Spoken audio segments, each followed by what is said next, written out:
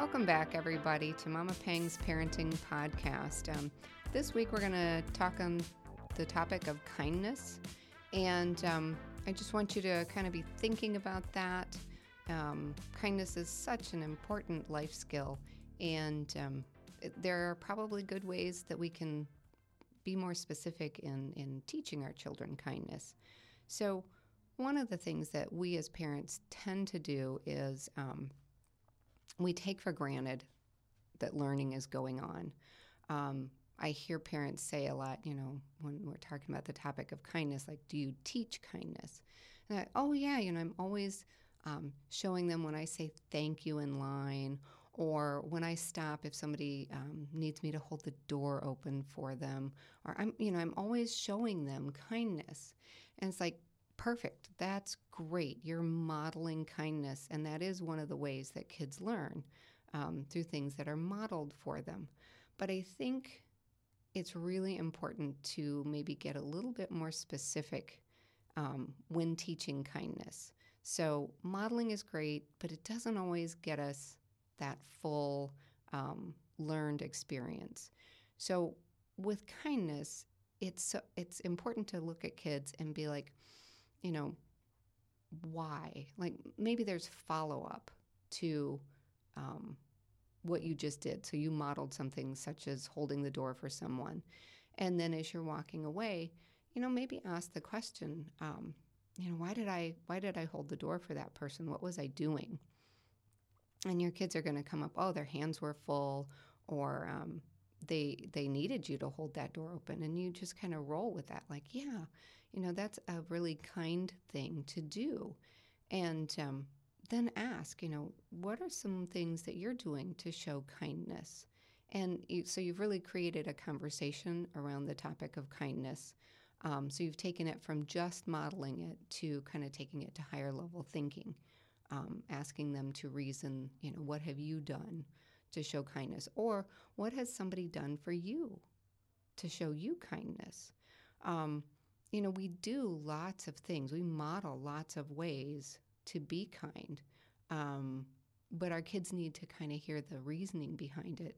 And then maybe, too, the expectation behind it. So it can be something, you're sitting around the breakfast table in the morning, and you can say, today when you're at school, see if you can come up with a type of kindness, something kind to do.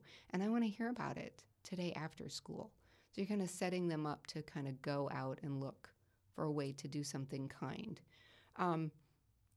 But there's also that teaching. So there's that time where you might need to be really specific and say, I want to teach you like what kindness looks like for us. Now, your ways of showing kindness in your home may be different than how your neighbors show kindness in their home.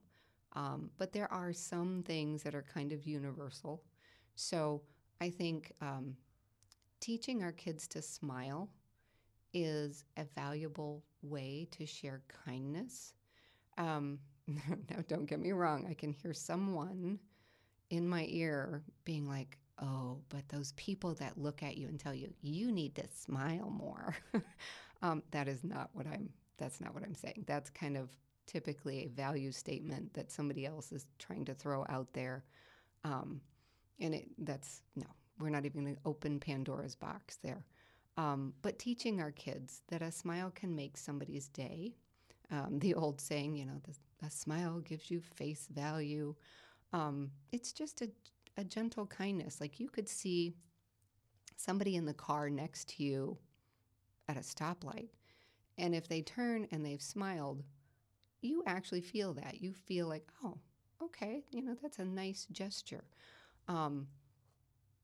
They don't have to be overly personal, but you want to teach your kids that smiling is important. It's a nice way to just share something that feels happy. And you can talk about, when we smile, it kind of just brings more happiness to our life, and we can share that happiness with other people, or that kindness.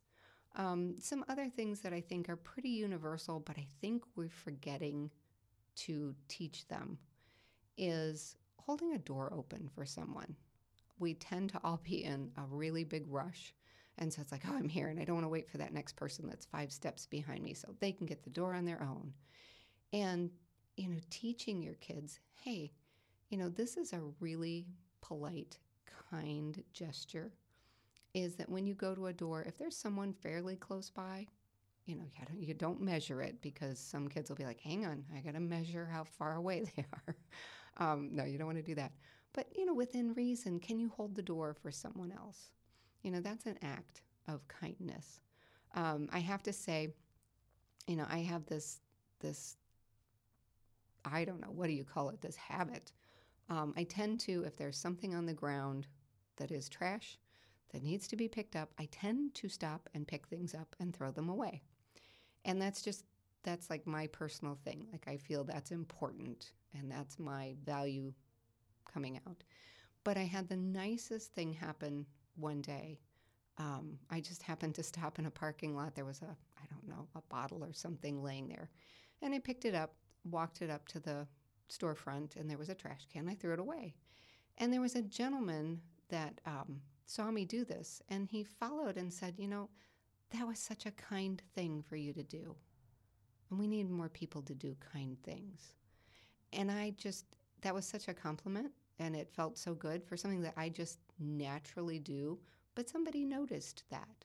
So that's another way to teach our kids kindness.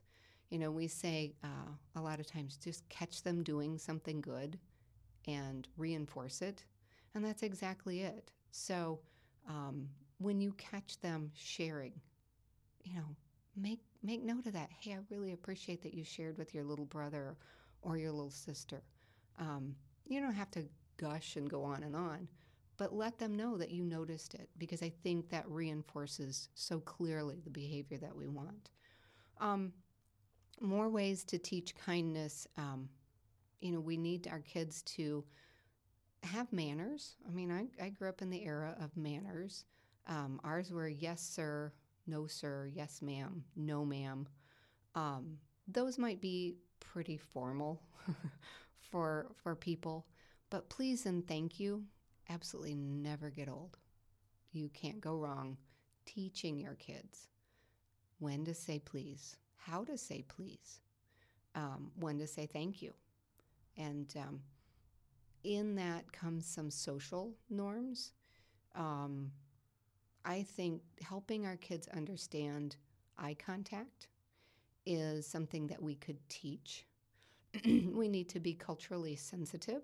There are cultures that when speaking with an adult, they would not make eye contact. And if that's your culture, we need to be extremely respectful of that. But if it's something that is in your culture that you value, which I think eye contact is pretty important in many cultures, so it needs to be taught. My husband will tell you that he specifically remembers a teacher teaching him the value of eye contact, and it wasn't done in a harsh, oh, you never make eye contact, you better start looking at me. It was done in a context of, you want to be seen and heard and taken seriously. And in order to do that, what helps is when you look the other person in the eye.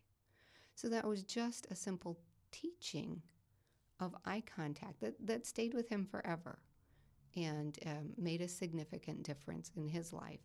So if that's a value that you have, be specific in teaching it. Teach your kids, when you're saying thank you to grandma or grandpa, you need to look at them in the eyes. You don't have to stare at them and bore a hole in their eyes, but you should look up and make eye contact and say thank you.